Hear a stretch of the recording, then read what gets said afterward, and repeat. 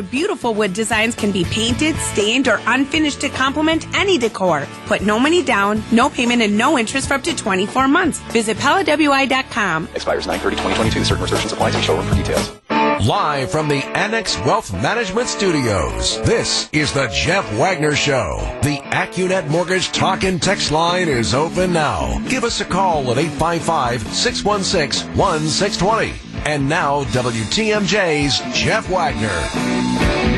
Good afternoon, Wisconsin. Welcome to the show. So glad to have you with us. We're still a little bit unsure as to the status of our phone lines right now. We think we've got a couple of the lines working, so we're going to try to take calls as well. But our text line is definitely working. It's 855-616-1620. So we will blast ahead, and our ACE engineers are working on trying to diagnose what the full problem is. So if you call in and you get a busy signal or you get an all circuits are busy or something, we are in fact working on it, but I think we've got enough that we can try to incorporate the caller-driven portion of the program here as well. Okay.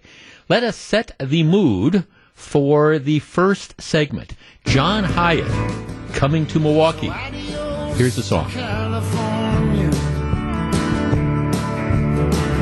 nothing to do but turn around. I always thought there's someone coming for you. Only way you leave this town.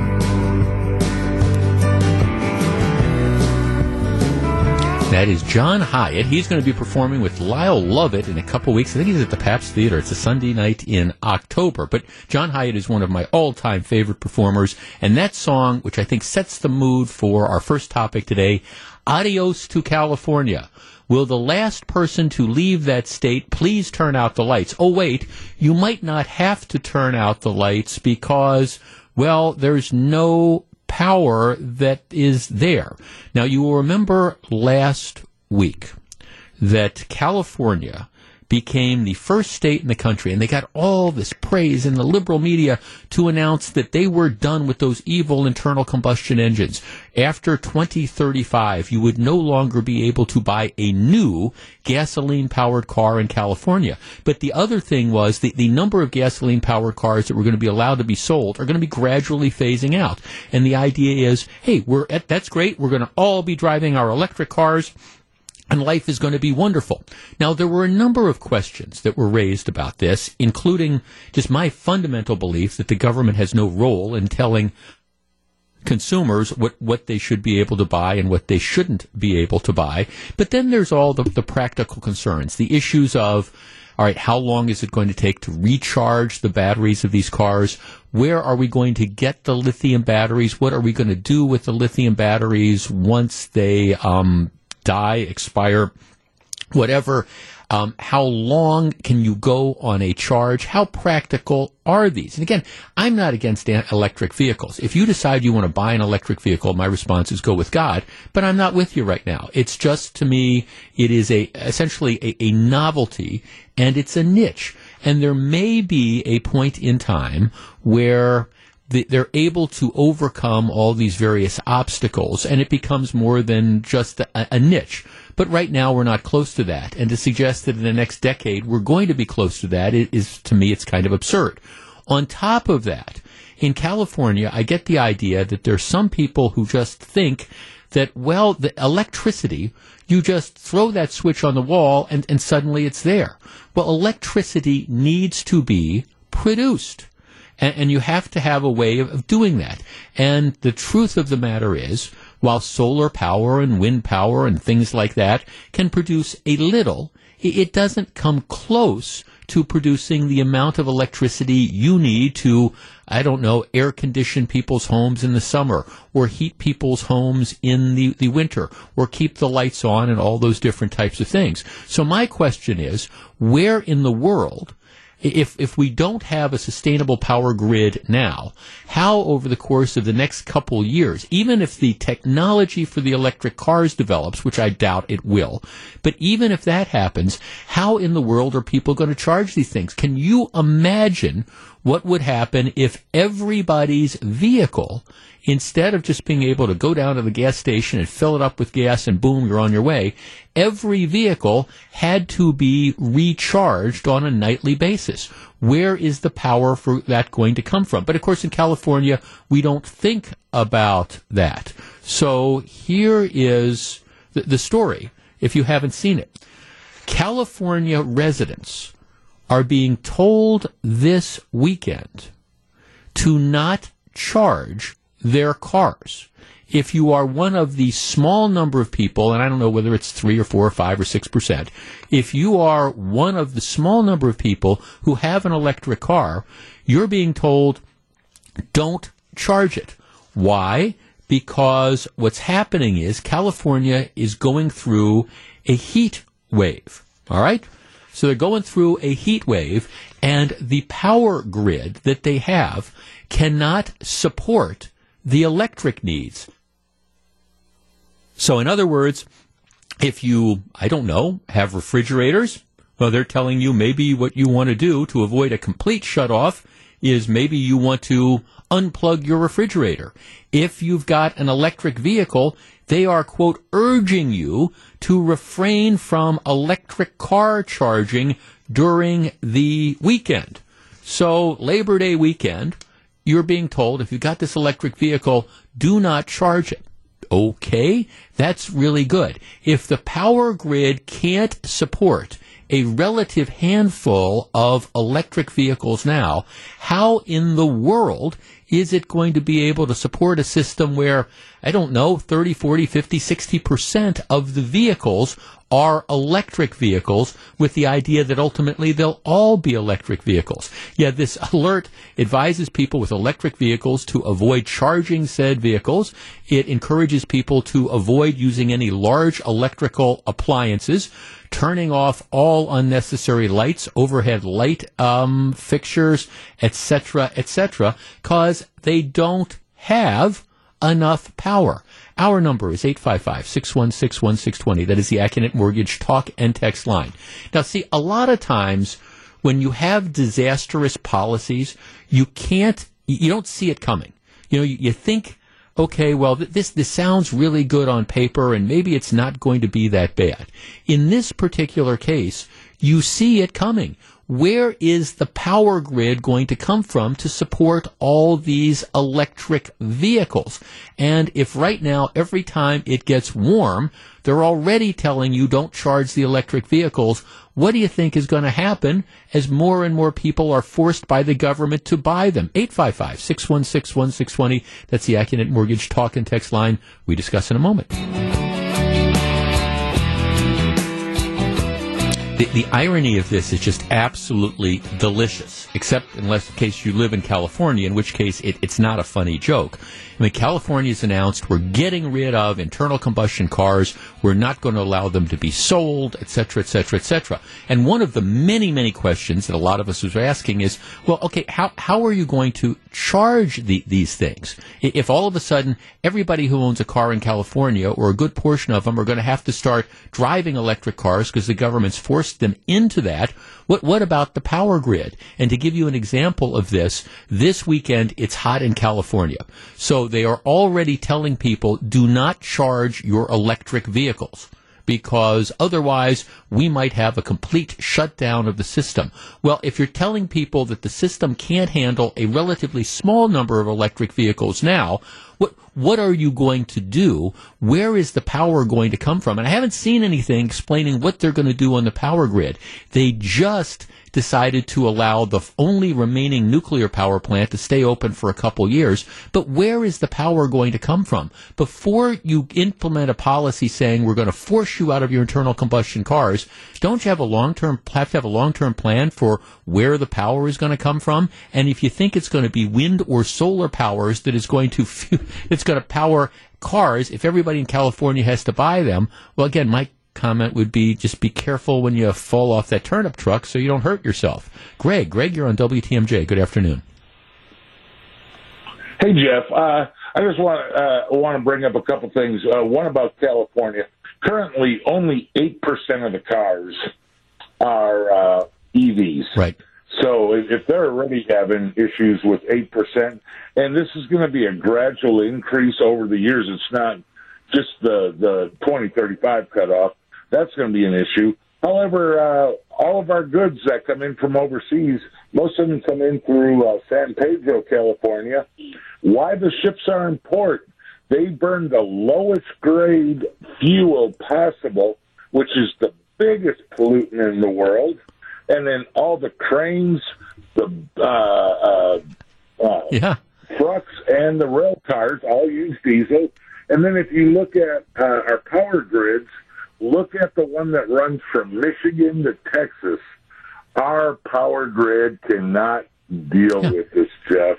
And I hope more and more people realize that. No, absolutely. Have a great day. Yeah, you as well, Greg. Well, that's exactly it. And look, and I appreciate that there might be some time in the future where electric vehicles become practical for a lot of the reasons that we've talked about, as far as other than a niche thing. Look, I know people who drive electric vehicles. I've told the story of a friend who's got a place in Naples, Florida, and he's got an expensive car, electric vehicle, and it's fun to kind of like wheel around town. You wouldn't use it for any sort of long-term driving, but it's fine. If that's, he's got gasoline powered cars when you need to like drive any sort of distance at all.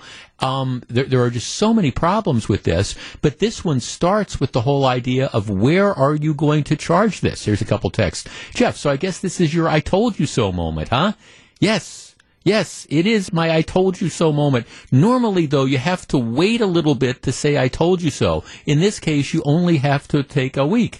Jeff, I think they better start driving the Flintstone mobiles. Yeah, there's kind of an idea of that. Jeff, my daughter lives in Riverside. They told her that there could be blackouts this weekend, temperatures over 100. Absolutely. That's what the problem is.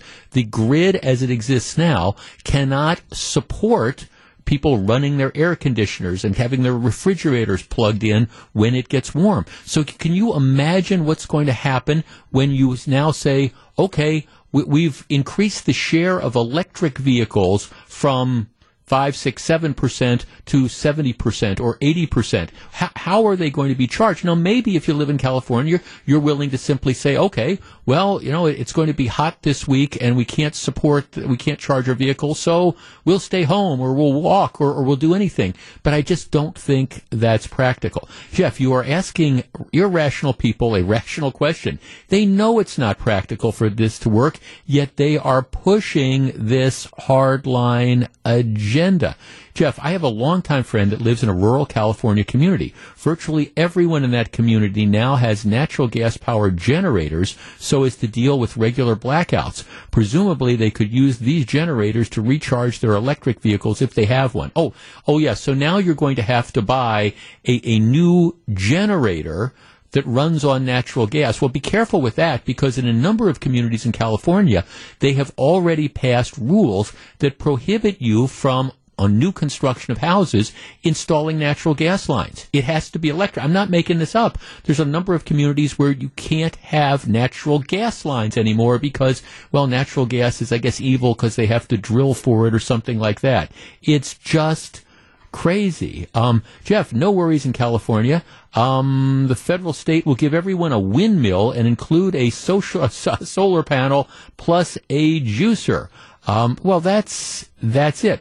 Or since a power plant cost is over $10 billion and 8 to 10 years for construction, simply start increasing kilowatt rates in California next week. Well, yeah, that's exactly it. You would think if you're going to have a plan to do something like this, you would at least say, okay, where are we going to get the juice for it? And if that means that we've got to make a commitment to this is by 2035, this is going to be the situation. All right, let's start building. What are we going to do? Let's build a couple more nuclear plants or however we're going to do this. Jeff, it's a nice idea, but we're probably at least a couple decades away from all of this. And really, the first thing we need to do is bring back nuclear power, a generation that is clean, renewable power source, and typically very safe, unless you have someone like Putin taking pot shots at it. Once we provide enough reliable power to cover the additional load of electrical vehicles charging, I think that's one component. The others are the electric vehicle range, which is hopefully, they're trying to improve it. Yeah, I agree with that as well. But it all starts with you don't put in these mandates unless you have an idea that you're going to be able to do it. Jeff, what will happen during a fire and they preemptively shut down the grid and your car is not yet charged for the evacuation? Well, what if it's not charged for being able to get to work or whatever? Jeff, it just shows how free money handed out by the government turns people into sheep. It amazes me how people are overlooking all the shortcomings in electric vehicles, at least for the moment, be it the cost of the vehicles, the cost of replacing batteries, environmental costs of mining lithium, disposal of batteries, or the inefficiency of charging cars. I'm just blown away by the ignorance. Well, that's I guess that's my take on this, whole thing, that we're not there yet. And maybe at some point in time we will. Jeff, just so you know, I think that the gas generators, they probably pollute just as much as the gasoline vehicles. I think that that's a case. The amount of land required for solar or wind power isn't possible unless you destroy the environment and various animal species. Thank goodness we don't live in California. They don't think of the big picture. Well, I think there's an element of that as well. Look, here's the bottom line. There might, if we need to move towards this, okay, let the market move towards it. Let the car manufacturers work on the technology. But again, to just simply say we're going to wave a magic wand and we're going to make people, make people get into these cars when we don't have any idea as to whether the grid is going to be ready for this and all the other problems is the definition of insanity. It's one of the reasons, not the only reason, of course, but it's one of the reasons that you see a net outflow of people from California. People are getting out of the craziness, period. So they're saying adios to California. Hopefully they won't be bringing the crazy California ideas to places like Wisconsin. The Gunslinger is back where he belongs. Catch Brett Favre with Jen, Gabe, and Chewy Monday mornings at 7:30 on 94.5 ESPN. And again at 5:15 on Wisconsin's Afternoon News on WTMJ. Presented by Orthopedic Associates of Wisconsin and sponsored by Concordia University of Wisconsin and Island Resort and Casino. All right, I will speak more about this tomorrow after the speech, but I do want to preview this because if the speech that Biden is giving tonight is in fact the speech he gives, it is disgraceful, number one, that he would have the gall to demand that the networks give him free airtime. And secondly, it would be disgraceful the fact that the networks have gone along with this. Now, presidential addresses are not uncommon. I want to speak to the nation because I want to explain why we're pulling out our troops and we're bugging out of Afghanistan. I want to talk to the nation about why, when I said in April of 2021 that inflation was transitory, why I was wrong and why, we're still dealing with inflation a year and a half later. If you want to say, okay, our border control policies are out of control, this is why I think it's not my fault. You get the idea.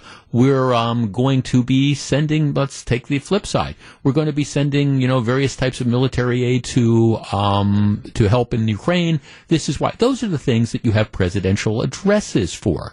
That is not apparently what Biden has asked for time tonight and what he is being given by the networks. Now, here's the way the New York Times reports it. when President Biden travels to Philadelphia on Thursday, he will turn his attention to the threat to American democracy, the very issue he said drove him to run for the presidency in the first place.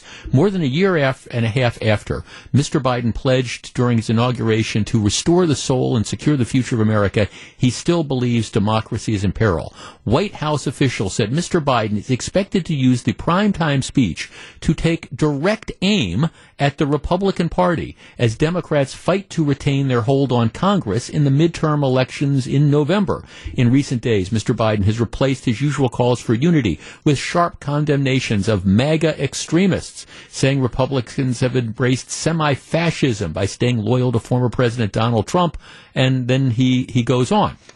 All right, this is apparently what he has asked for and been given time for. At least that's what all the reports suggest. So he is been given essentially a free anti-Republican ad to go and launch, this is an attack on democracy, etc., etc. Now, if he wanted to explain his $1 trillion student debt forgiveness plan, that would be something else. But in this particular situation, he wants to use this as essentially a paid-for commercial to attack the other party. This is the way a columnist in the Washington Post reports it.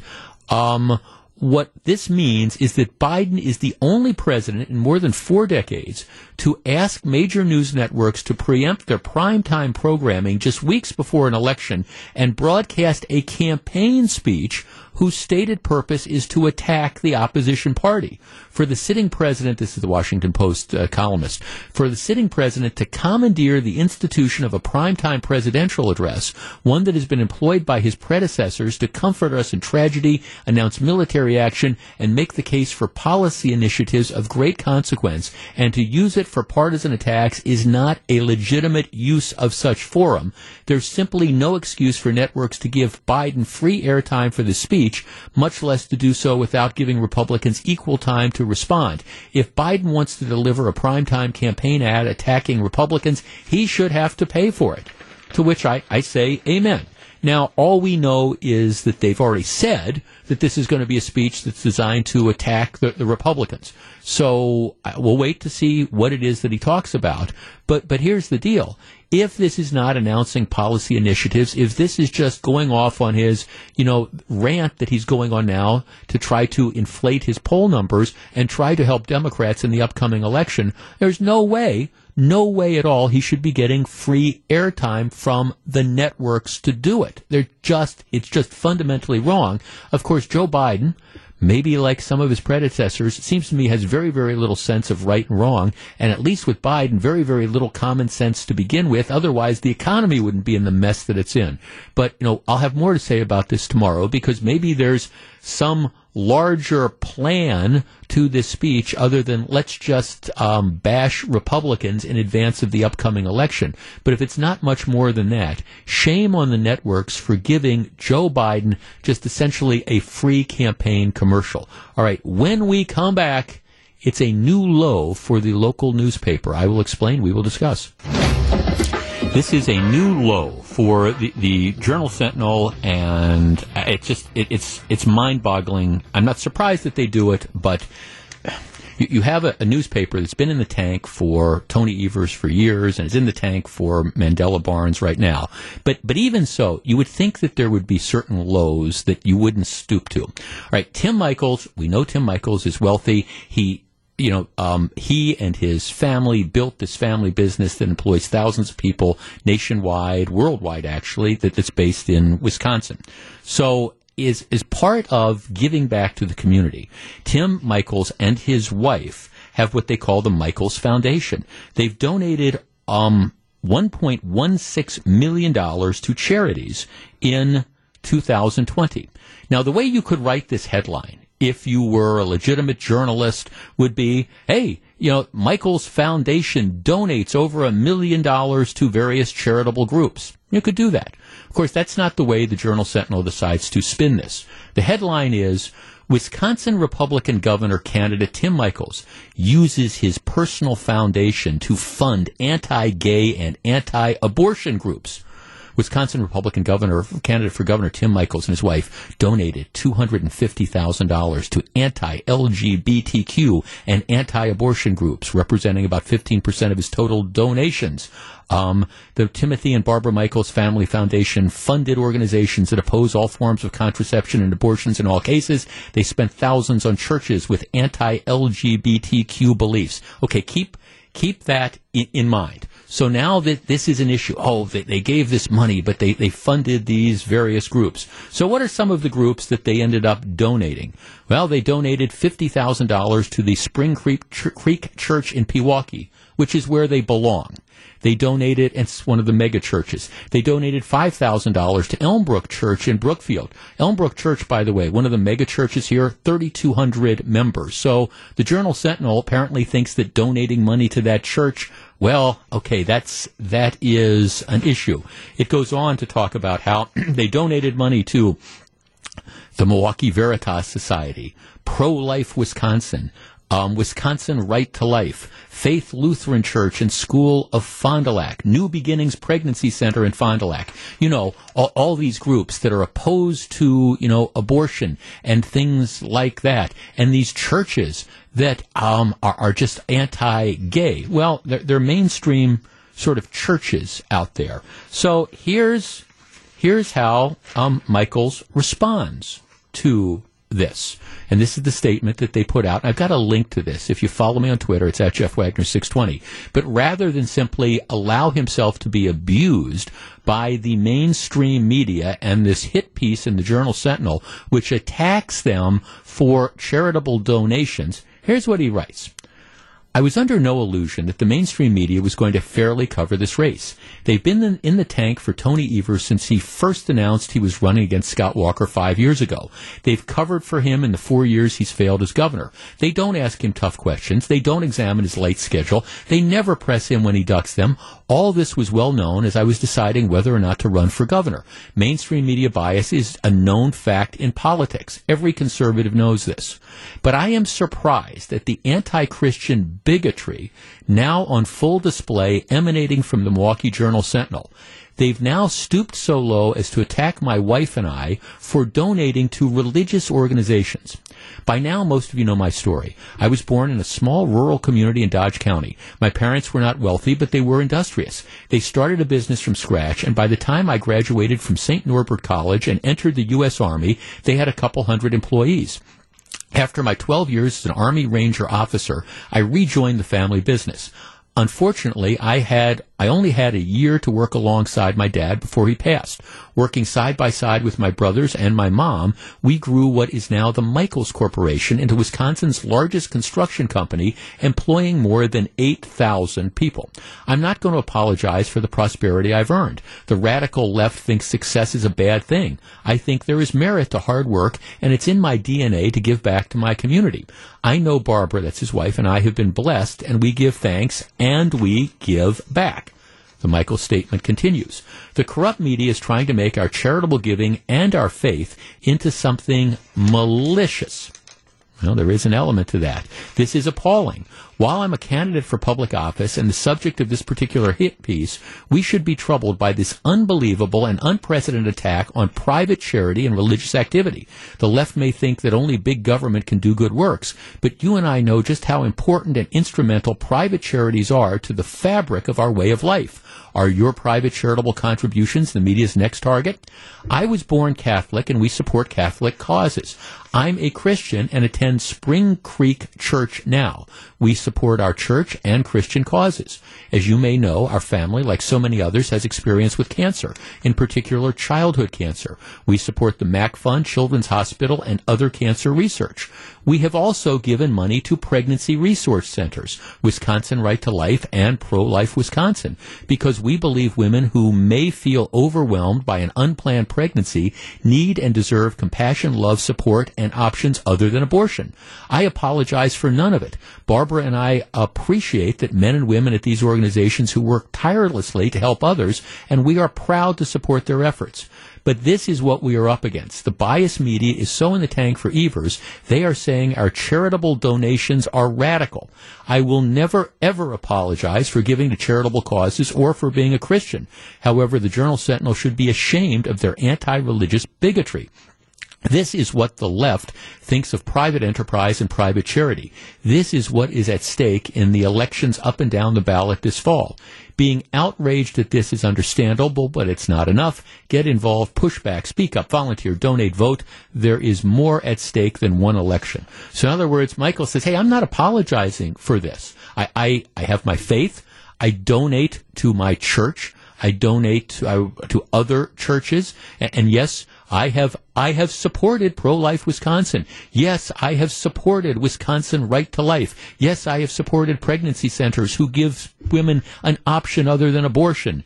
And the headline you get in the local newspaper is Wisconsin Republican governor candidate Tim Michels uses his personal foundation to fund anti-gay and anti-abortion groups. Our number is 855-616-1620, which is the AccuNet Mortgage talk and text line. I think Michels is handling this exactly appropriately. And I think that the fact that you've got a media outlet in this state that decides that they want to condemn, mock, and criticize people for giving money to their church or supporting causes that are hardly radical, like Wisconsin Right to Life or various pregnancy centers, I think it shows more about where the collective mainstream media is, shame on them, than it does about Tim Michels. And I'm wondering if there's going to be a backlash from all the rest of the people out there who give money to your churches, who give money to groups like Wisconsin Right to Life. If donating money to,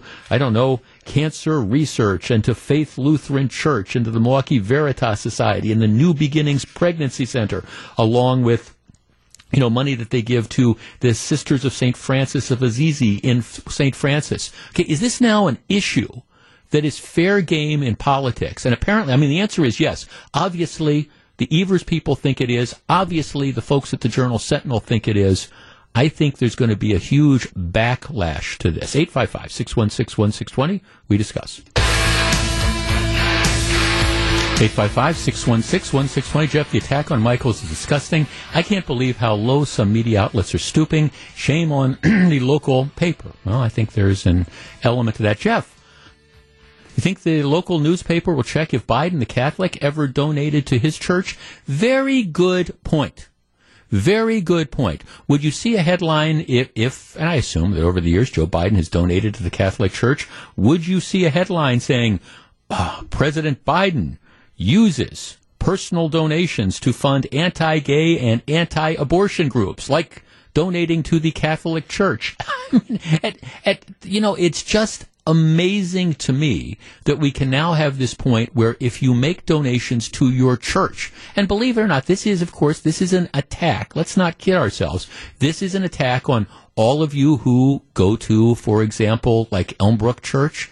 It's an attack for people who go to, again, Spring Creek Church in Pewaukee. It's an attack to all of you who've attended the Wisconsin Right to Life dinners, for example, over the years and support charitable causes like that. This is an issue. If you have the audacity to donate to these groups, you get this snarky headline about how you're using your personal foundation to fund anti-gay and anti-abortion groups. Michels nails it on the head. He's somebody who does not apologize for his religious belief and his support of different things. Now, look, if that's your driving issue, if you're one of these people who think we should have the abortion on demand, well, okay, I appreciate that Michels probably isn't your candidate, but he's funded all these anti-gay groups because he gave money to his church, for goodness sakes. He's funded all these anti-abortion groups because he has the audacity to take a mainstream group and contribute to it. Again, if the Journal-Sentinel had any shred of dignity, you could have written this headline in so many different ways. Michaels gives, $1.16 million to various charitable groups. That could have been the story, but that's not the way that they want to spin it to try to get the negative Republican story du jour. I think it's going to backfire big time, and I'm glad that Tim Michaels isn't backing down. Live from the Annex Wealth Management Studios, this is the Jeff Wagner Show. And now, WTMJ's Jeff Wagner. Good afternoon, Wisconsin. Welcome back to the show. Mike Spalding, I was intrigued by the commercial from Kessler's that aired during your newscast. Yeah. Do you know your ring size? No. No. Do you wear, do you wear a wedding ring? Yes, I do. Okay. Do you ever take it off? Yes. Oh, you do? Yeah, I sometimes will go a couple days without wearing it. Interesting. Mm-hmm. The reason I ask is because I don't. And everybody knows my story. My first wife, we were married for going on 30 years, and she passed away after a long fight with cancer. But I had never taken off my wedding ring. Never. And so she passes away, and I continued wearing the wedding ring for a while, and then it was just time to, I couldn't get it off. It would not come. Because it literally going on 30 years. And so my fingers had gotten apparently a lot bigger and stuff. And I did everything. There was all the home remedies, and you put this on, and you do that, and you do this, and it was not coming off at all. So I ended up having to have it cut off. A very similar story. My dad had to get surgery, and my parents, I think at the time, were married for about 35 years. He had never taken it off either since 1985. And yeah, they had to go in and they had to cut it off. And I think my mom got it melted down and turned into earrings for her or something along those lines. But yeah, he had a very similar experience. I can tell you after being married only for 4 years that my fingers have become accustomed to the ring, because if I try and put it on my right hand, it doesn't fit as well. So okay, that's it. Well, Fran and I have been married. It'll be 5 years at the end of this month. And so I kind of told myself that I was going to take it off from time to time. I wear it all the time, but maybe at night or something. But I haven't. It hasn't been off and going on 5 years, and so it does. I can still get it around my hand, but so that's kind of like this lesson, because I could not take it off. It was just so you end up going into the jeweler and saying, I can't get this off, and they say, oh, sure you can, and then they try these different things, and oh boy, that's not coming off. So they end up having to cut it off. So that's just. It's kind of like one of the tips. I was just actually surprised at that, but I haven't learned my lesson, because I still keep it on all the time. I take it off from time to time to, if I'm washing dishes or if I'm washing the cars or doing something where I just feel like the ring maybe won't hold up as well if I'm using chemicals or something like that. So I take it off there, but the wife and I have nifty tattoos, so it's always something on there. The wife and I?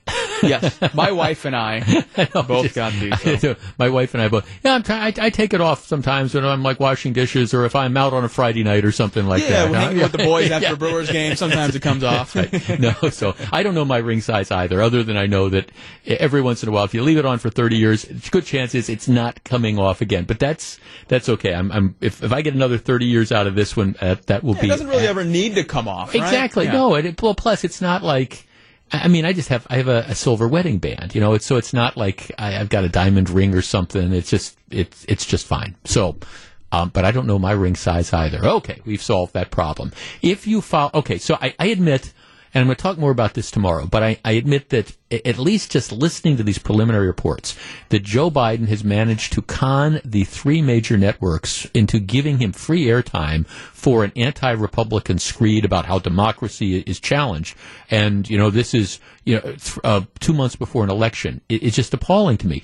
There are so many things that I would like to have Joe Biden, have a press conference that he explains. For example, I sent this tweet out yesterday, and you can follow me on Twitter. It's at Jeff Wagner 620.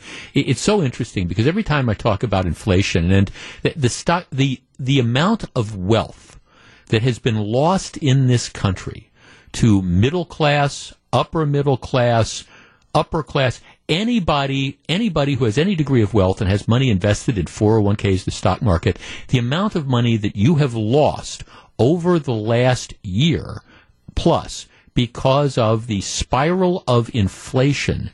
I'd love to hear Biden talk about that. Now, whenever I say this, I always inevitably get a couple texts. Oh, the president doesn't have anything to do with inflation. It's not his fault. Nuts to that. That's just absolutely ridiculous. So I actually did some little bit of research last night.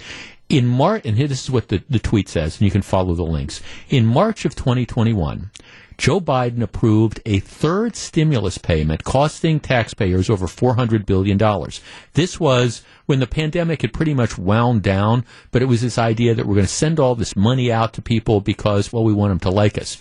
After they did that, it began an inflationary surge which has crushed consumers and the economy. Since Biden signed off on that third economic stimulus payment, the Dow is down 14%, over somewhere between 4,800 and 5,000 points. The S&P is down 18%. The NASDAQ is down over 10%. And it just continues. I mean, if you look at your 401k plans and you look, where were they, how much money did I have at the end of March of 2021, and you look at how much money you have now, you will be shocked at how much the value of these investments have gone down. Now, I don't think it's exclusively because of Biden, but there's no question at all that his policy of taking money we don't have and giving it to people without any regard for whether they need it or not and expecting them to spend it, there's no question that that has fueled inflation. I admit that there's other factors as well, but there's only so much you can do to blame Vladimir Putin and the war in Ukraine. You look at what's going on here, and I think it is directly attributable in part to Biden's economic policies. So rather than hearing him talk about how he feels democracy is challenged by those MAGA types, I'd much rather have him explain how he got it so wrong last summer, how he got it so wrong last spring, and when he said that inflation was, for example, transitory, I'd like to hear him explain what he means by transitory. To me, transitory is a couple weeks or a couple months, not a year and a half, with no end to when it's going to stop. And by the way, again, the stock market down again today. Dow down 65, NASDAQ down almost 200 as the plunge continues and more middle-class wealth just disappears. All right, when we come back, it happened because of poor policies during the pandemic. What can we do to turn it around? Stick around.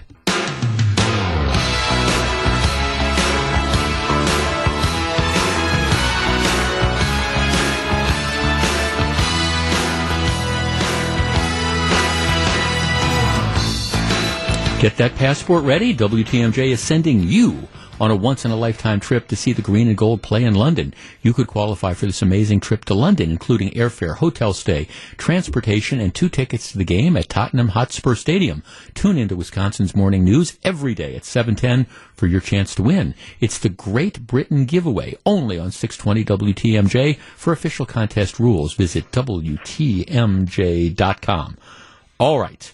When COVID hit, there was a decision made to close the schools and then keep them closed for a long period of time, forcing all sorts of kids into remote learning. Now, we talked at the time about whether, in many cases, this was an overreaction, whether it was panic, whether it was necessary, and I don't want to really revisit that. But one of the things that we knew, or I think was foreseeable at the time, is once we closed the schools and consigned people to the abyss that was remote learning, we knew that we were going to be stunting kids' education. We were going to be stunting their socialization. And we know that for many, probably most students, remote learning was a very cruel joke. That's kind of like that, what do they say, the oxymoron. There were some people that thrived by it, but most flat out didn't. Well, the results are starting to come in. Here's the way the New York Times reports it. National test results released on Thursday showed in stark terms the pandemic's devastating effects on American school children, with the performance of 9-year-olds in math and reading dropping to the levels from 2 decades ago. This year, for the first time since the National Assessment of Educational Progress tests began tracking student achievement in the 1970s, 9-year-olds lost ground in math, and scores in reading fell by the largest margin in more than 30 years. The decline spanned almost all races and income levels, but were markedly worse for the lower performing students. While top performers in the 90th percentile showed a modest dip, students in the bottom 10th percentile dropped by 12 points in math, 4 times the impact. In math, black students lost 13 points compared with 5 points among white students, widening the gap between the two groups. Research has documented the profound effect school closures had on low-income students and on black and Hispanic students in particular, in part because their schools were more likely to continue remote learning for longer periods of time. In other words, this decision to go to remote learning and keep it going just made matters worse and worse and worse. The Wall Street Journal reports on this as well, and they're saying, okay, one of the reasons why this is getting so much attention is because these are national tests as opposed to state tests, which might vary from state to state. But there's no question that what you have is kids who have gone the wrong way. And kids who really didn't have any latitude to go the wrong way have gone the wrong way faster than other kids. Test scores reflect more than a pandemic problem, this is what the Wall Street Journal says, with experts saying it could take a generation for some scores to rebound. They say current achievement levels could weigh on economic output for years to come. In other words, because if you've lost a year or two because of the pandemic, how do you ever get that back? For most kids, you're never going to be able to get it back, so you're always going to be behind. You don't have, because, for example, math and reading, they're things that they're building blocks. And, you learn to do stuff in first grade, and then what happens is you use that to launch on to and do stuff in second grade and third grade and fourth grade, and you move through the list. Well, if you've lost a year or two and you've regressed, and maybe you should be operating, in third grade, but you've got the math skills of a first grader. How do you get caught up on that? Our number is 855-616-1620. That's the Acunet Mortgage talk and text line. What is the answer? And I throw that out as an open-ended question because, again, I don't want to debate the decision to close the schools in the first place and keep them closed well after I think they should have been opened. I don't want to discuss that because that's water under the bridge. That's a decision that the people who made it are going to have to live with and own for years to come. But I'm concerned now that, to no one's surprise, you have documented evidence that you have kids that have fallen behind.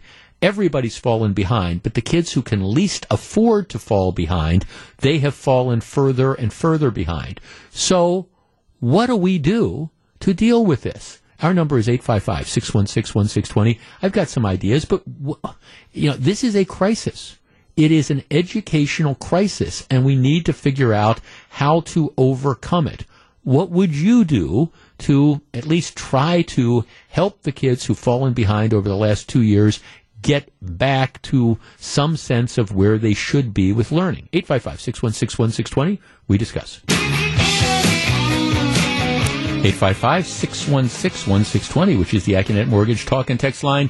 Hey, Wisconsin, the leaves are starting to fall, and you know what that means. It's time to get your home prepped for winter, and it's time for the Jeff Wagner Home Improvement Showcase presented by our friends at Great Midwest Bank. Join me every week as we showcase the various ways you can ready yourself and your home for Wisconsin's infamously cold seasons. It's the Wagner Home Improvement Showcase on Wisconsin's radio station 620 WTMJ. Okay, so we now have confirmation, and we knew, I think, anecdotally, that the school shutdowns because of the pandemic were bad. The longer they lasted, the worse they were. We know that remote learning for most kids was a failure. And now you're starting to see these numbers, and it looks like, well, maybe we've lost a generation of kids because they've dropped. The scores objectively across the board have dropped in reading and math, and how do you ever make that up? 855-616-1620. I guess as a starting point, I think there's two things you need to do. First of all, and I know it is unpopular, but I think this is, if there was ever a call for mandatory summer school, that this is it. The idea that, we have to figure out a way to let these kids catch up. And we have to have more intense instruction. So if there was ever a justification for saying we just can't take 9, 10, 12 weeks off during the summer. It can't be business as usual. That would be number one. So to me, this is, at least in the short term, it's a justification for year-round school, mandatory summer school. The other thing that I think is called for is, this is, we have all these education dollars that are floating around, because of the taxpayer relief things and stuff like that. To me, the question is, how do you spend that wisely? And to me, the most effective way of spending that is to put most of it towards, individual one-on-one tutoring, particularly in some of the schools where you've had the greatest drop. Let's just, you've got to get it one-on-one and try to, maybe you can do this in the context of the mandatory summer school, but make more of a commitment to education. And maybe it's tutors that are available after school to work with the kids to try to specifically help them beyond the parameters of the regular math class, help them, understand this sort of stuff. Here's a text. Jeff, stop summers off. It's a relic from the farm days. Well, I think there is an element to that. I mean, I like the idea of summer vacation. I appreciate that. But given what's happened over the last couple of years, we no longer, I think, have that luxury. Jeff, refresher programs are likely a good way to catch up. New learning curriculum as well. Well, by refresher programs, if you mean like tutoring, then I'm all in favor of that. And we've got all this money that's floating around. I'd like to see a lot of it earmarked for tutors. Let's figure out a way we can put this into actually doing what we all want to do, which is educating the kids. Jeff, if you're Tony Evers, you're just going to throw money at the problem. In my opinion, we should go to year-round school for a few years and see if that can make up for the deficits. I'm not sure, but it might be worth a try. Yes, I mean, there's no question that that's the deal. Jeff, this is indeed an educational emergency. We had $122 billion from the American Rescue Plan that has been granted in an extension through September of 2024. My children have weathered the storm okay, but their classmates have not. Why not use this ridiculous amount of funding to provide tutoring for those in needs? Well, yeah, I think, that's the situation. I mean, what you have is you have the tutoring, and you have the year-round school. If we don't do stuff like that, we're never going to catch up, and we're going to lose a generation. We're flat out going to lose a generation of kids. It's been a struggle to begin with. COVID came in. Again, you can argue about whether the right thing to do was to shut it down. You can argue about whether or not we stayed in remote learning too long. But regardless, that has caused a huge problem, and we got to figure out a way to get out of it, and we got to start thinking outside the box. Year-round school, to me, is the start.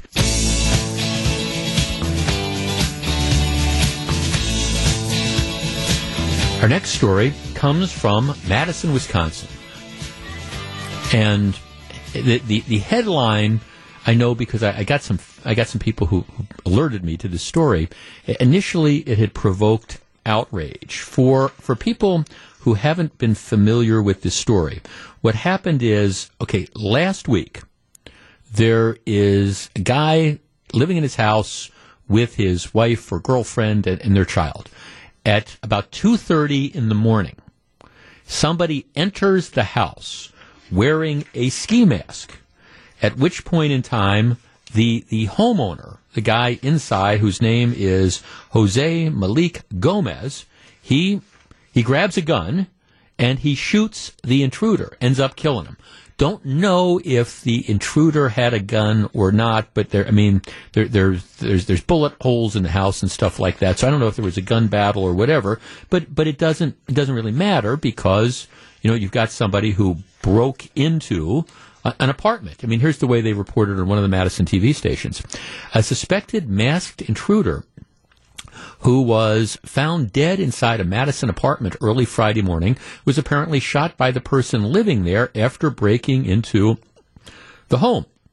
Around 2:30 a.m., officers rushed to the home in the 1700 block of Packers Avenue after someone reported a masked man broke into the apartment and that shots had been fired. The man was waiting outside at the home for the police. He directed officers into the apartment where they found the guy suffering from the gunshot wound. The person who was shot was pronounced dead at the scene. So, okay, you get the background of this. A woman and a child were inside the apartment when officers arrived. Police quickly escorted them both out. All three people were at home at the time of the break-in are okay and are cooperating with the investigation. Multiple guns were found inside the apartment, but detectives had not determined if the intruder was armed at the time of the break-in. Barnes said detectives found evidence of forced entry and are trying to determine why the intruder went to that particular apartment or apartment building. They're also working to figure out if the person who had been killed had been alone or had an accomplice that was in the area. The matter is under investigation. Okay, so you hear this story, and then if I were to tell you that the follow-up is that the guy who was in the apartment, the shooter, was arrested and has now been released on a $1,000 bond, you might go, wait a second. What do you mean the guy was arrested?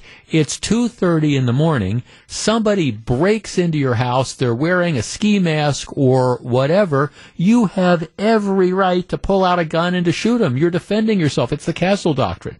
And if you would have said that, I would have said, yeah, I tend to agree. But as the late Paul Harvey would say, here's the other side of the story. Homeowner who killed intruder now facing charges.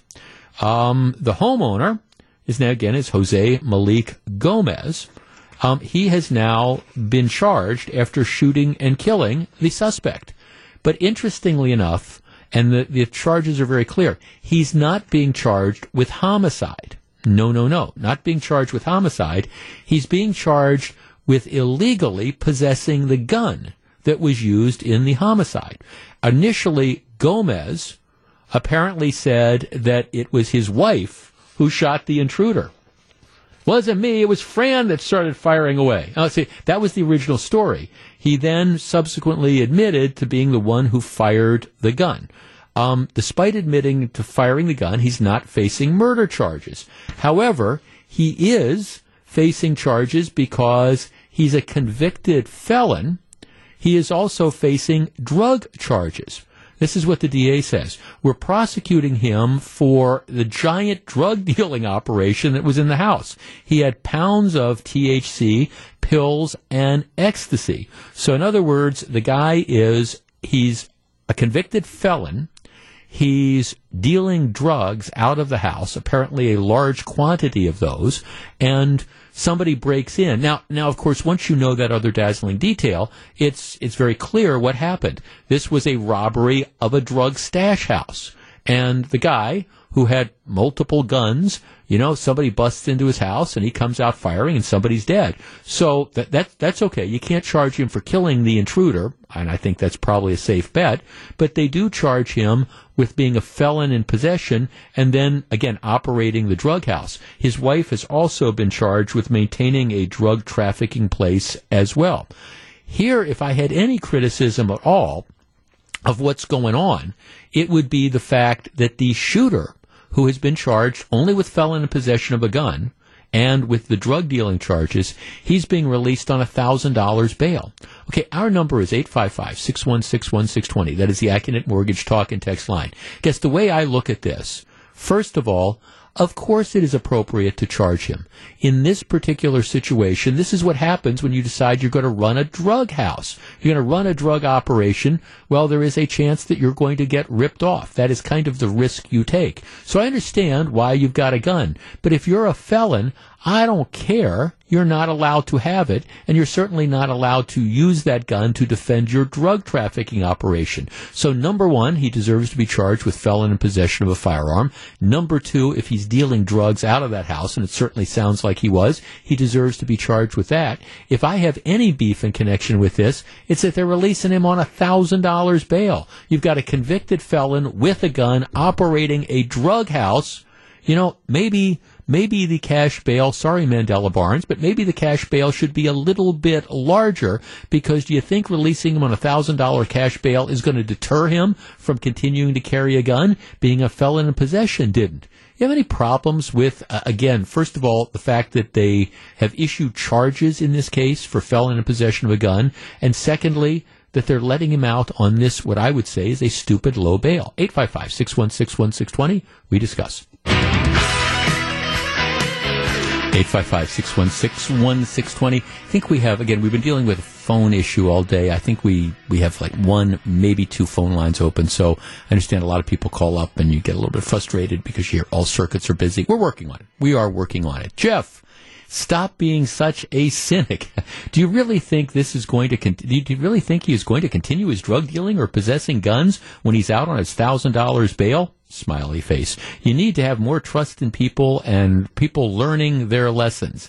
Yes. Jeff, what is $1,000 bail to a drug dealer? That's absolutely laughable. Yeah, there's no question. Jeff, when I got busted toilet papering my high school homecoming in 1988, I spent the night in jail. This guy blamed the shooting on his wife, the wife of his baby's mother. They let him out on $1,000 and they think he's coming back to face charges.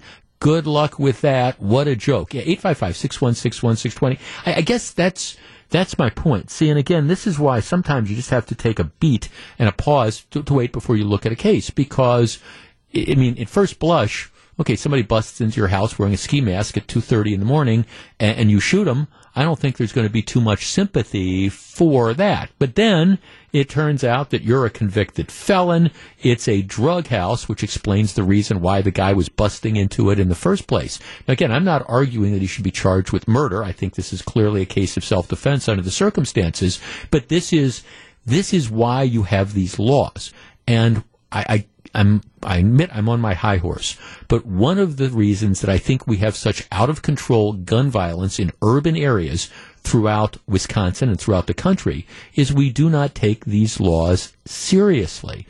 That you have a situation where, you know, if we were serious, when we tell people who are felons, you are not allowed to possess firearms, and then you catch them with firearms. And in this case, this isn't even a typical sort of case of self-defense. It's not a situation where, gee, the guy is a hard-working guy who's going to work in a high-crime area and he's been victimized and things like that, so it might explain why he's got the gun under the car seat. Not defending that, but at least, you know, and that might be, okay, well, this is why I had to have it, because I've been robbed several times, etc., and I know I wasn't allowed to do it. But it wouldn't be an excuse, but it would be a mitigating factor. In this particular situation, there's no mitigating factors. You've got this yo-yo who is a convicted felon who's operating a drug stash house and has guns. Presumably they said there were multiple guns that were found. Presumably he's armed to the teeth because he wants to defend himself and he wants to protect his dope if, in fact, somebody ends up breaking in. Well, that's all well and good, but that's the situation where you get hauled off in handcuffs. And to me, the insult of all this is that you turn him loose on $1,000 bail, which is pitifully low for an armed drug dealer. And yet this is what passes for justice. Jeff, I hope the child is also in protective custody now, and both parents will be charged with child abuse. Well, there's an element of that. Jeff, take all his guns. He shouldn't have had them in the first place. Well, yeah, that's true as well. My guess is that's one of the reasons why he lied at first and said, oh, you know, who put all these bullets? I don't know how many bullets the guy that got shot was, but who put all these bullets in this guy wearing the ski mask? Oh, that was her. You know, she ended up doing it. I presume that was one of the first things he did. He lied about that because he knew that he was a felon in possession of a firearm and he'd be in a lot of trouble for this. Now, I hate to tell him again, if I put on my recovering lawyer hat, that doesn't make any difference because there's such a thing in the law called constructive possession, which means even if it's not your gun, you're not allowed to be around that gun. So if you're a felon, for example, and you've got a whole bunch of guns at your house, it's not a defense to say, oh, those were all my wife's guns. Sorry, that's just not the way the law works. So, you know, what can you do here?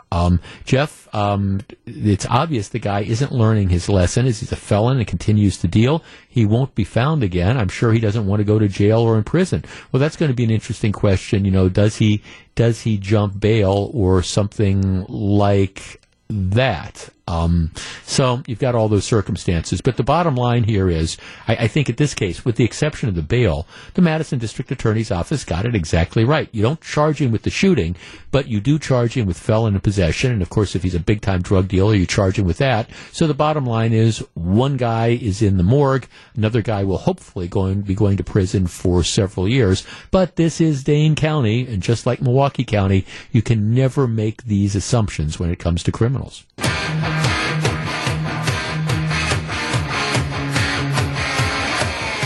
A number of people are asking, what was the guy's underlying felony, the guy who shot the intruder in the drug house?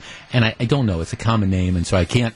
A lot of criminal contacts, but I can't tell you exactly what the underlying felony was. But it doesn't make any difference. If you're a felon, you're not supposed to have guns. Hey, coming up in about 10 minutes, I have, and it is a very, very serious question.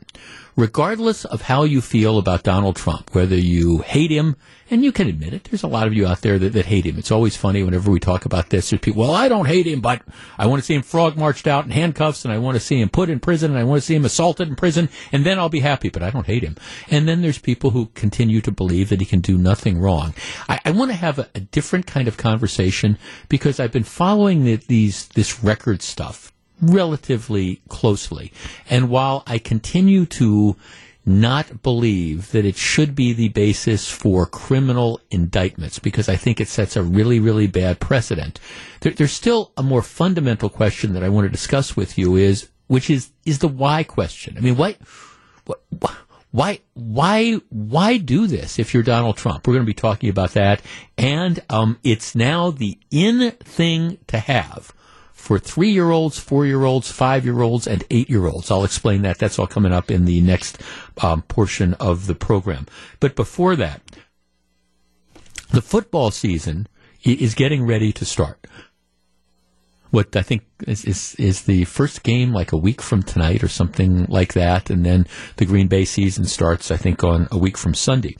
And when that happens, there's certain types of ads that just appear all over, the TV screens. Remember during the Super Bowl, the big ad was, you had all these different people, starting with Matt Damon and Larry David, who were out there, touting crypto. Here, for all you people who don't think like cryptocurrency is a good investment, well, be brave, et cetera, et cetera.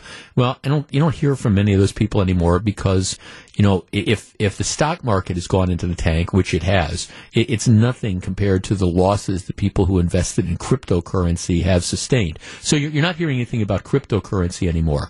But one thing that is inevitably going to happen, and the Wall Street Journal has a piece on this, that once the football season starts, you're going to start seeing all sorts of ads with high-profile pitchmen like Joe Namath, William Shatner, Captain Kirk, and Jimmy J.J. Walker, Dynamite from the old Good Times TV show.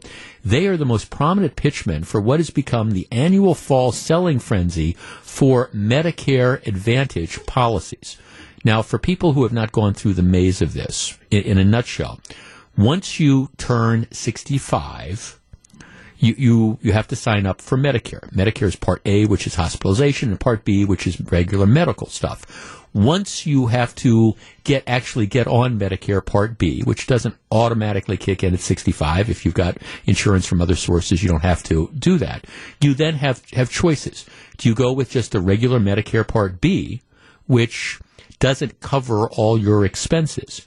Or most people do one of two things. They either get what's called supplements, like in Wisconsin, they're priced differently, but they have to offer all the same things. And there's a number of different places. These are like traditional insurance policies that cover largely what Medicare Part B doesn't cover. So that's the one thing that you can do. The other thing is there's Medicare Advantage plans, and you've heard those advertised. They're different than the supplemental insurance policies because, well, in some respects, they have more perks and they tend to be cheaper.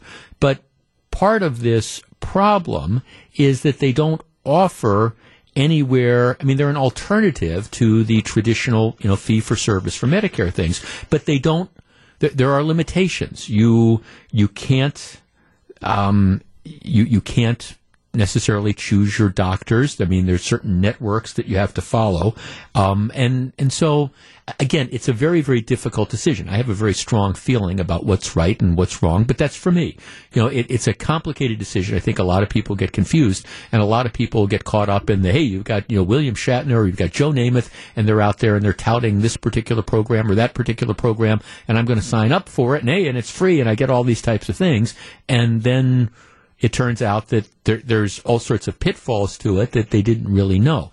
Bottom line is, you're not going to see as much of that this year because the FCC has started to kind of crack down on how you can market these different programs and the claims you can make. Now, again, it's a very, very complicated decision. And I admit I kind of cringe because you really, I think, need to have an advisor and somebody to walk you through this stuff, because if you make the wrong decision, it can really have drastic effects down the line. And whether, the traditional Medicare supplement is appropriate or whether it's the Medicare Advantage, that's something that's going to vary based on your financial situation, your health situation, all sorts of stuff. But just buying a plan because J.J. Dynamite Walker or Captain Kirk William Shatner tells you to do it, that's, I think, something you need to be really, really careful about.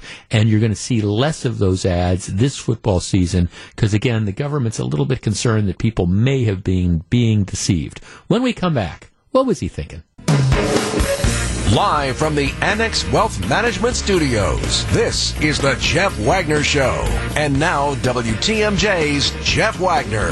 Good afternoon, Wisconsin. Welcome back to the program. All right, as I said in the lead up to this, I understand that there are people who hate Donald Trump and are not going to be happy again until he's frog marched out of Mar-a-Lago or out of Trump Tower in handcuffs and prosecuted and put in a maximum security prison and put there for the rest of his life. Okay, I get that. And then, of course, there's other people who think he can do absolutely nothing wrong. I have a much more nuanced, I think, view of this. And as I have argued before, that this whole thing with the documents and all, I think you need to be really careful about prosecuting former presidents. And just like I thought this push to lock Hillary Clinton up, lock her up because of the server stuff, I thought that was bad for the country. I thought it was wrong. And at the end of the day, even though I think it's very, very clear that she technically committed a crime, I thought it was appropriate to take a pass on that and allow her to run to be the president of the United States. Similarly, I guess I need to see a lot more evidence before I'm convinced that it's necessary to prosecute Donald Trump for maintaining these various records. I guess I got to look at it. I got to see what the records were. What was he going to do with them? All those type of things. Because even though I think it's pretty clear he shouldn't have had them, a lot of times you use your discretion in deciding, what you're going to do. Was he going to sell them to the Russians? Okay, well that's clear. Did people steal records, or was everything they wanted recovered? So I think those are all factors, and I understand that doesn't make those of you who want to see him frog marched out and say, right is right and wrong is wrong, and we've got to put him in prison for this.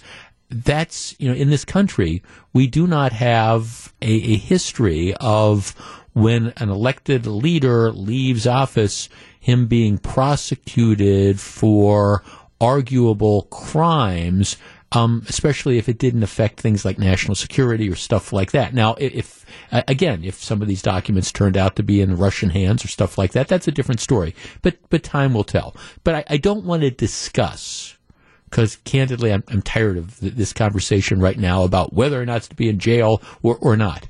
I'm more intrigued with a larger question, and I am genuinely curious about this, and that is why. Why do you think that Donald Trump maintained these records?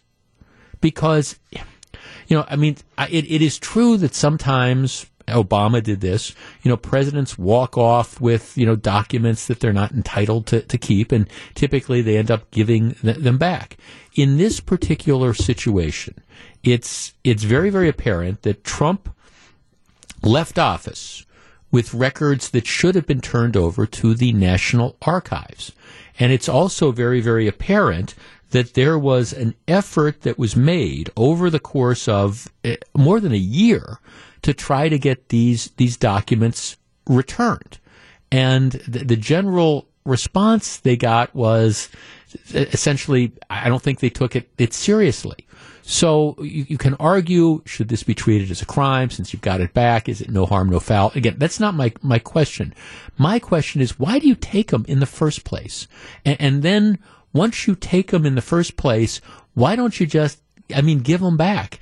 Now, the contrast with this is that Mike Pence, in the aftermath of the November elections, his chief of staff apparently was designated as the guy to, work with the National Archives to make sure that all the documents were boxed up and went where they were supposed to be. President Trump didn't do that. There's no question about that. Again, whether you think it's a felony or not, whether you think he had the right to declassify these things, why do you keep these documents in the first place? Do you think he was planning to sell them to Russia? I doubt that. I don't think there's any evidence that suggests that. Do you think that he was, planning to use some of these documents in a comeback tour? I don't think that that's the case. What do you think was the driving force behind this decision to keep these documents? Because let's face it, regardless of where you come down on this issue, it becomes a non-issue if he had not taken the documents in the first place, or if he had made a sincere effort. Once your people are contacted by the people from the National Archives or whatever, before it even gets to the FBI stage, you just say, oh, okay, let's see what we've got, and here, you take this stuff back. Why didn't he do that? What do you think was the motivating factor? Now, I've got a theory. I'll share it with you in a moment. But I'm curious, what started these wheels in motion? Because this entire search warrant, the last 16 months, now all the stuff, it all seems so completely and totally unnecessary to me. So what do you think was the catalyst? Why did this happen in the first place? 855-616-1620. We discuss. See, all this stuff about the Trump papers, it's just, the whole thing to me is just so unnecessary, because my underlying question is whether you think it's a crime or not, why do you think he kept them? Why are we here? Because again, this so much of this strikes me as unnecessary, and yeah, you can make the same argument with Hillary Clinton, and I didn't think she should be prosecuted either, so I'm pretty consistent with that. But why keep these documents? 855-616-1620. Here's just some that we're getting swamped with text. I legitimately believe he thought he could make money selling these to someone. Trump is an obvious narcissist. He doesn't actually care about national security. He only cares about himself and winning. That's all. Okay, so you thought you were going to sell the documents. I find that hard to believe. Jeff, it was said that Trump had notes in some of the margins of the documents. He had to have some kind of plans for them, or he didn't just trust his memory and wanted to keep the information relevant in case he was elected again. Jeff, I think he kept them because of spite. Jeff, there's only three possibilities I see it. The documents are incriminating to Trump personally. The documents could be sold for money or political favors. The documents could be used to blackmail others. Okay, that's that thought. Jeff, let's see. Trump used Russian financing for decades. It's possible he was blackmailed by Russia to get these documents to Russian sources. Okay. Jeff, I think Trump thinks of himself as more of a king that owns and rules all, not a president subject to checks and balances. I voted for the guy, but I think this is narcissism in action. Jeff, I don't like Trump, but prosecuting the document stuff isn't a good precedent. Most of his problems are self-inflicted. He seems to think that he's a special person. Okay, let's talk to Greg in Janesville. Greg, good afternoon. Hey, good afternoon, Jeff. Good talking to you. Okay, why do you think he kept these documents? What's your theory? Well, I think you pretty much hit on it. What I was going to say with all these texts. Excuse me, I have to close the door here. I think he would for sure use it for either monetary or some kind of political gain somewhere. I don't trust him at all, and I think he would I don't think he would actually sell the document, but he would sell access to it. Okay. And he'd take people in his office and say, hey, look at this. Isn't this cool? You want to take a look, So you think he had a master... You think that there was some sort of master plan that he was actually going to do something with these documents that would have benefited him, whether it's ego, hey, look at this, or something more corrupt, something selling money. Okay, thanks for calling. I mean, I'll give you my theory in just a second, but I'm curious where people come down on this. 855-616-1620. Let's talk to Dennis. Dennis, you're on WTMJ. What do you think? Well, good morning, Jeff. How you doing? Hi, Dennis. What do you think? I mean, none of us know for sure, but I mean, this is, to me, it's the most it's the most interesting question. I mean, why do you open this particular door? Why do you get yourself in this situation in the first place? I think from my studies in education, what have you, I think we need to apply Occam's razor, which, the simplest explanation is usually the right one. And I think the simplest explanation is this guy's got a massive ego. Yeah. He just, I think he just believes he can do whatever he wants.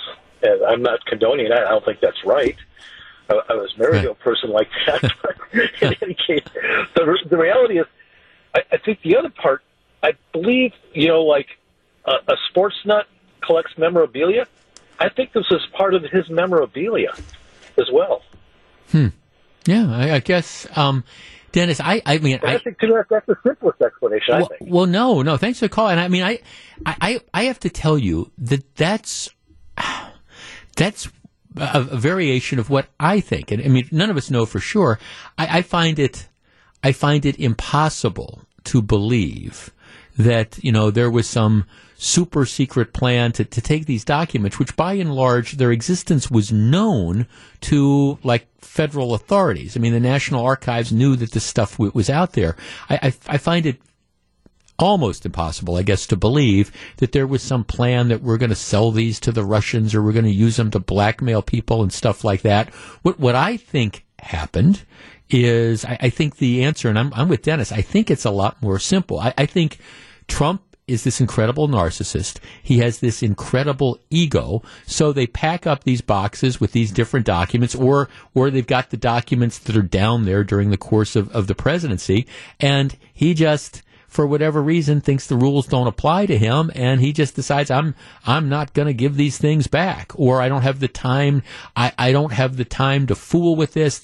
I'm trying to get myself, back in the White House. I was screwed out of my job in the White House. I want this back, and I just think, I think, and you feel free to disagree, I just think this was a low priority sort of thing, and he just didn't take this seriously. I think, and maybe he points to the fact, well, they didn't do anything with Hillary Clinton and her server, and this doesn't make any difference, and I was entitled to do this.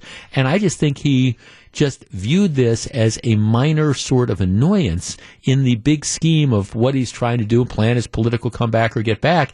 And I think, I guess maybe I'm giving him too much credit, and I'm sure some of you think that. I don't think there was some sort of ultimate, evil motive behind it. I just think it was sloppy, lazy, ego coming in that, this is a minor thing.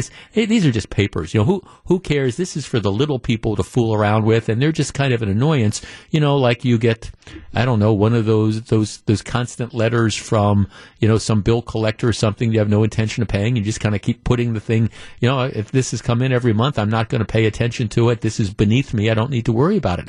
I tend to think that that's more of what was going on as opposed to some illicit sort of purpose, or we're going to sell these to the Russians and stuff like that. I mean, and I guess I would point to the fact that if the government believed that there was something really illicit going on, that there was something in these documents that really did jeopardize national security, that they thought that he was going to traffic into them, I think they would have acted sooner, as opposed to this back and forth that you had for the better part of a year. Give us these documents. I just think Trump blew them off because it was a function of ego and hubris. And of course, we know what happens with ego and hubris. Let's talk to Jeremy in Racine. Jeremy, you're on WTMJ. Hi, thanks for taking my call. I'm kind of in agreement with you, so to speak, in regards to. I wouldn't say he was just like blowing him off and saying, with his ego or anything. I think his legal team failed him, and I think his administrators have failed him as well. He had personal documents like his passports and things like that inside these boxes, as well as some other personal information that has absolutely no business in DC's hands in the first place. I mean, it's my files, for my personal things. I wouldn't let them just go rummaging through and grabbing it all. On the other hand, if he had classified information, why didn't his lawyers do their job? Why didn't they just cooperate and send these documents back? I think he put too much trust in his legal team, and it came back and bit him in the butt. Okay, thanks. That's kind of the sort of like and that would be, I would guess, if there were to be criminal charges, that would be one of the defenses that you would hear. It's kind of like we in the law, we used to call it the potted plant defense, that this was like I had nothing to do with this. This was all my lawyers. It was other people. I've got bigger things to worry about. This is, whether there's, some documents that need to go back or not mixed in a box somewhere. That's not my concern. I mean, I just turned this over to the lawyers, and it was a ministerial thing. And if I'm guilty of anything, it's that I didn't ride herd on them enough, but I trusted the people. I think that's a theory as well. I think that would be a defense if there would be any criminal charges. And it's one of the reasons why I suspect, whether it's accurate or not, there's probably not going to be a criminal charge. Jeff, I think Trump did this deliberately, and I don't think he does anything without careful thought. Boy, I mean, have you seen the tweets that came out over the course of the last 5 years? He knew what he was doing, and he did it for a reason. I think the reason will still come out. He's a liar and a cheater, and somehow he thought this would benefit him. I don't know. I think it's more. I'm going with my theory that the rules don't apply to me. This was a petty thing, and it's not worth my time. Jeff, I think it's typical Trump. I think that he thought the rules don't apply to him. Jeff, I also heard that President Obama and President Bush had records that they requested back, and they refused to give them. I can't prove the facts, but it's something I believe have been typical for all the different presidents. Jeff, how do we know there are any documents? Trust the FBI and the swamp? Well, there were clearly, there were clearly documents, and there were clearly documents that he wasn't entitled to have because they returned a whole bunch of documents, which, they voluntarily gave back boxes and boxes of documents before the search warrant, which raises the question of why do you have them in the first place? And again, I just tend to believe that there's just a more simple explanation, which is that, he had them. He was entitled to have them when he was the president of the United States, and it just wasn't a priority to give them back. And now, of course, you poke the bear and you say, you just try to blow off the FBI and you blow off the Department of Justice and you blow off the National Archives, and sooner or later they're going to, push back. So whether that's legitimate or not, I don't know. Jeff, wake up. Trump is only concerned with financial gain. Of course he wanted to sell them. And I just don't think that's the case. I don't believe that. I mean, if there was evidence of that, I think you'd be hearing that. And again, I point to the fact that if there was evidence of that, I think, the Department of Justice would have acted a lot sooner than go back with this kabuki dance that they did for the better part of like a year and a half. I don't know if we're ever going to know why he kept them. I just know that all this stuff would have been avoidable had he chosen not to keep them.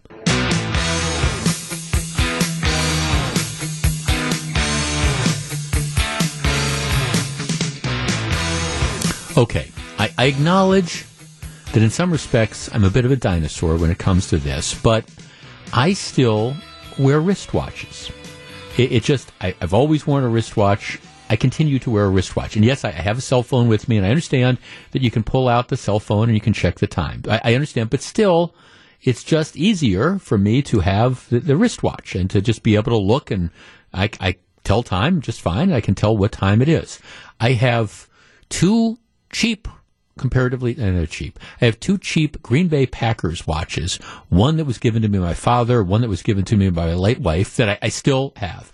And I have a nicer watch that was given to me by my wife, Fran. But that's it. But I always wear one of those. And if I ever go out without one of those watches, I kind of feel somewhat naked. I just do. My wife, Lord love her, has for the last several years been trying to talk me into accepting as a gift one of these Apple watches. She has one. A number of her friends have them as well. And I keep saying, no, I have no interest in these because, well, first of all, I don't want the hassle of having to charge the thing every night. I don't want to do that. Secondly, I don't care about how many steps I've taken in a particular day. I don't care about the different. I use a watch to tell time. Okay. And that's all that I need. Now, I understand. Matter of fact, a few years ago, Fran bought me as a gift one of these watches, but that was back when I still had the Apple 5 cell phone, and it wouldn't pair up. And that was back before you had the watches that nowadays they can work independently of the cell phones, and they can get calls kind of like Dick Tracy, and you can talk into them. So she bought me the gift. We ended up having to take it back because at the time I had the old cell phone. Now my new cell phone would work, and now you can even buy the watches that that operate independent of the cell phone. But still, I don't need it. And candidly, I don't want it. So I keep saying, thanks, honey. I appreciate the thought, but it's not for me. Well, okay.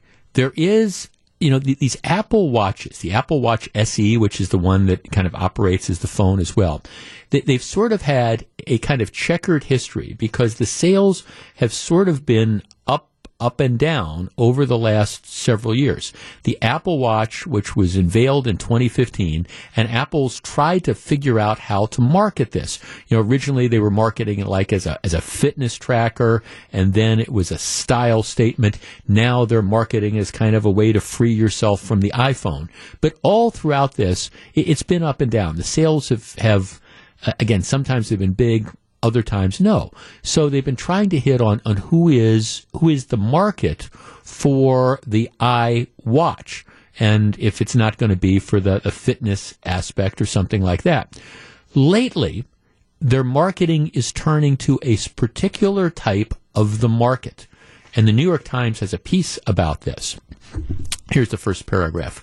Florian Fangor waffled for about a year over whether to buy an Apple Watch SE as a gift. The smartwatch cost $279, and he was worried that its recipient would immediately break or lose it. In May, he decided the benefits outweighed the costs. He bought the gadget. The beneficiary, his 8-year-old son, Felix. And the story goes on to talk about how children and younger teenagers have become a disproportionately large market for the smart watches as a whole. A 2020 survey of American teenagers said 31% owned a smart watch. That same year, 21% of adults in the United States said they owned one. And what they're saying and what they're seeing is that more and more parents are making the decision to spend the $200-300, whatever it costs, to buy the smart watches for their children, particularly even their young children, 5 years old, 6 years old, 7 years old, as an alternative to buying like a smartphone or something like that. And the argument that's being made is, well, these watches, they've got certain capabilities. First of all, it's not like if you give a kid a smartphone, they're pretty much going to be able to access the internet, and Lord knows what they're going to be able to find on the internet. You want to be able to have better controls. But it's like, okay, you give them the smartwatch. That's essentially, it can serve as a phone. You can track where your kids are, but it doesn't have all the other bells and whistles that a phone would have. So let me ask you this. All right, is that too young to give a kid a smartwatch? 5, 6, 7, 8 years old. Do 5, 6, 7, 8-year-olds, do they need these smartwatches? Should they get the smartwatches? 855-616-1620. Would you buy a smartwatch for your kid. 855-616-1620. I was looking at different watches on the internet right here. Rolex. No, you can get a whole bunch of smartwatches for what it would cost to have a Rolex. 855-616-1620. All right, does that seem excessive to you? Or is the justification, well, my 5-year-old, if I want to track where he is, I can give him that smartwatch and I can follow him. Is that even practical to give a 5-year-old a smartwatch? Because will they break it? Will they figure out how to charge it every night? Are you going to take the responsibility for charging the thing? 855-616-1620. We discuss. Does anybody really know what time it is? 25 or 624. I've told this story before. That's Chicago. The history of that, what the title is, everybody thought it had particular significance and stuff. No, the guy who was writing it was having writer's block. It's in the middle of the night. He's at his kitchen table. He looks at the clock, and it's 25 or 26 minutes before 4. That's the history of that. 25 or 6 to 4. Okay, we're talking about the Apple iWatch. The latest buying boom has been parents buying their kids, young kids, we're talking about ages 5, 6, and 7, iWatches. The idea being, iWatches, first of all, they're not as expensive as the iPhones or the other sort of cell phone, the smartphones that you can buy. Secondly, they allow you to track the kids if you want. They don't have access to the internet and things like that. And maybe it's a good way to get kids into technology. 855-616-1620. Jeff, I have given my 10-year-old a smartwatch for 3 years now. She's in charge of it, making sure it's charged every night. We use it as a reward for her because she loves it. It's great to use for keeping track of where she is, and she makes calls on it in case she needs anything. Yeah, there were a couple people texting saying, wait, I thought you needed a smartphone with that. That was the old iWatch. It used to be that you needed to have your iPhone with you. Nowadays, no, these act independently, because there will be times that my wife, who has one, leave her phone at home and she's got it on her wrist. Now it's limited. You can answer phone calls. You can do a handful of things, but it's nowhere. It's not like the computer that you have in your hands. But I guess my question is that too young? 855-616-1620. Jeff, I know a mom who just got her 6-year-old one as a back-to-school gift. She claimed on Facebook it'll be a good way to track him and occupy him. I was shocked. I think this is way too young. Jim in Fond du Lac says, if you don't trust your 5-year-old enough to know where he or she is, that's a different conversation that you need to have. Jeff, because of the points you just made about being able to track the location of your child and them having limited internet access, I think people should give their kid a smartphone.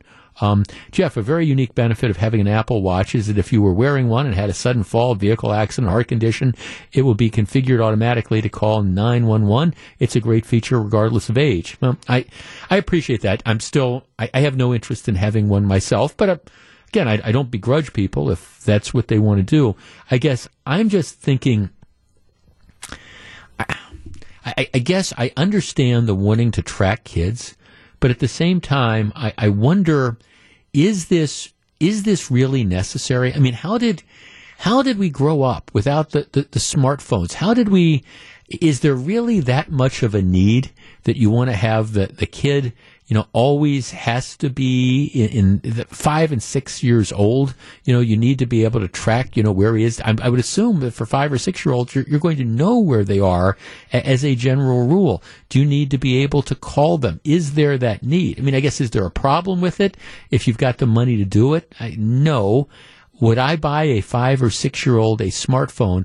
an iWatch. I'd really need to be convinced that there was some real pressing need that they had for it, as opposed to this abstract thing of, gee, maybe this is going to let me track them. Let's talk to Todd. Todd, you're on WTMJ. Good afternoon. Hey, how you doing, sir? Good. When my son was 5, it was a long time ago, but when my son was 5, we taught him how to use a payphone. And actually in his preschool, I think he was the only kid that knew how to use a payphone. Right. But my thought was, in the event he got separated from us, he got separated from a crowd. Obviously, the first thing you tell children is look for a police officer Well, good luck today. You aren't going to find a police officer. But payphones were everywhere. And he could use a payphone, and he could call on a payphone, and he could get help. And whether it was in lobbies, whether it was in buildings, whether it was on corners, he could make a phone call if he got lost. But today, there are no payphones.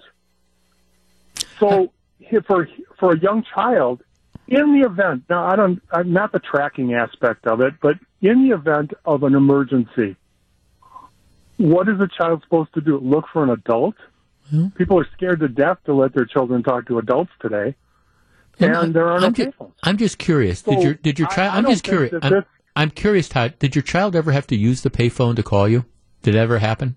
No. Fortunately, he did not. But the one time that we did get lost in a crowd situation at Disney, I found him standing by the payphone. Right. He didn't have to use it. It was too loud, actually. He said that nobody could hear him. But it was at least something that was readily available that you could teach very, very young children how to do. You pick it up, you dial 0, and you just tell them you have a problem. Thanks, Uncle. I understand. I guess that to me, that is the most compelling reason for it. And I guess if you have the money, do I think it's necessarily too young? No, because you see what even young kids do with the computers. I guess my question is, and this would be rattling around the back of my mind, is this giving into paranoia? I mean, is there really that likelihood that situation is going to come up, or are we worried about it? And is 5 years old, is 6 years old, is that old enough to appreciate what you need to do to take care of the iPhone with all those different types of things? Now, I understand if you got the money, there's nothing wrong with doing it. And by the way, that's the reason why I bring up this topic. This is where, and if you look at ads that you're going to start seeing over the next month or so, this is how Apple is marketing this, because they've pretty much exhausted their adults. I mean, they've kind of run out of different theories to convince grown-ups to buy these watches for themselves. And people are pretty much dug in. You either like it, or like me, you're not going to convince me to buy one because I don't want it. I don't need it. And that's kind of where they are. There's not new bells and whistles that you can put on it that are going to make it, any more desirable for me, because I'm always carrying my iPhone to begin with. So you've got all that going on. But the market of trying to convince the parents, buy this for your kid, well, that's where the growth segment is. If you decide to do it, that's fine. The other interesting thing is, are you going to see peer pressure? If you've got half of the kindergarten class that's walking around with the iPhones, is that going to be pressure on the other half of the parents to buy their kids iPhones?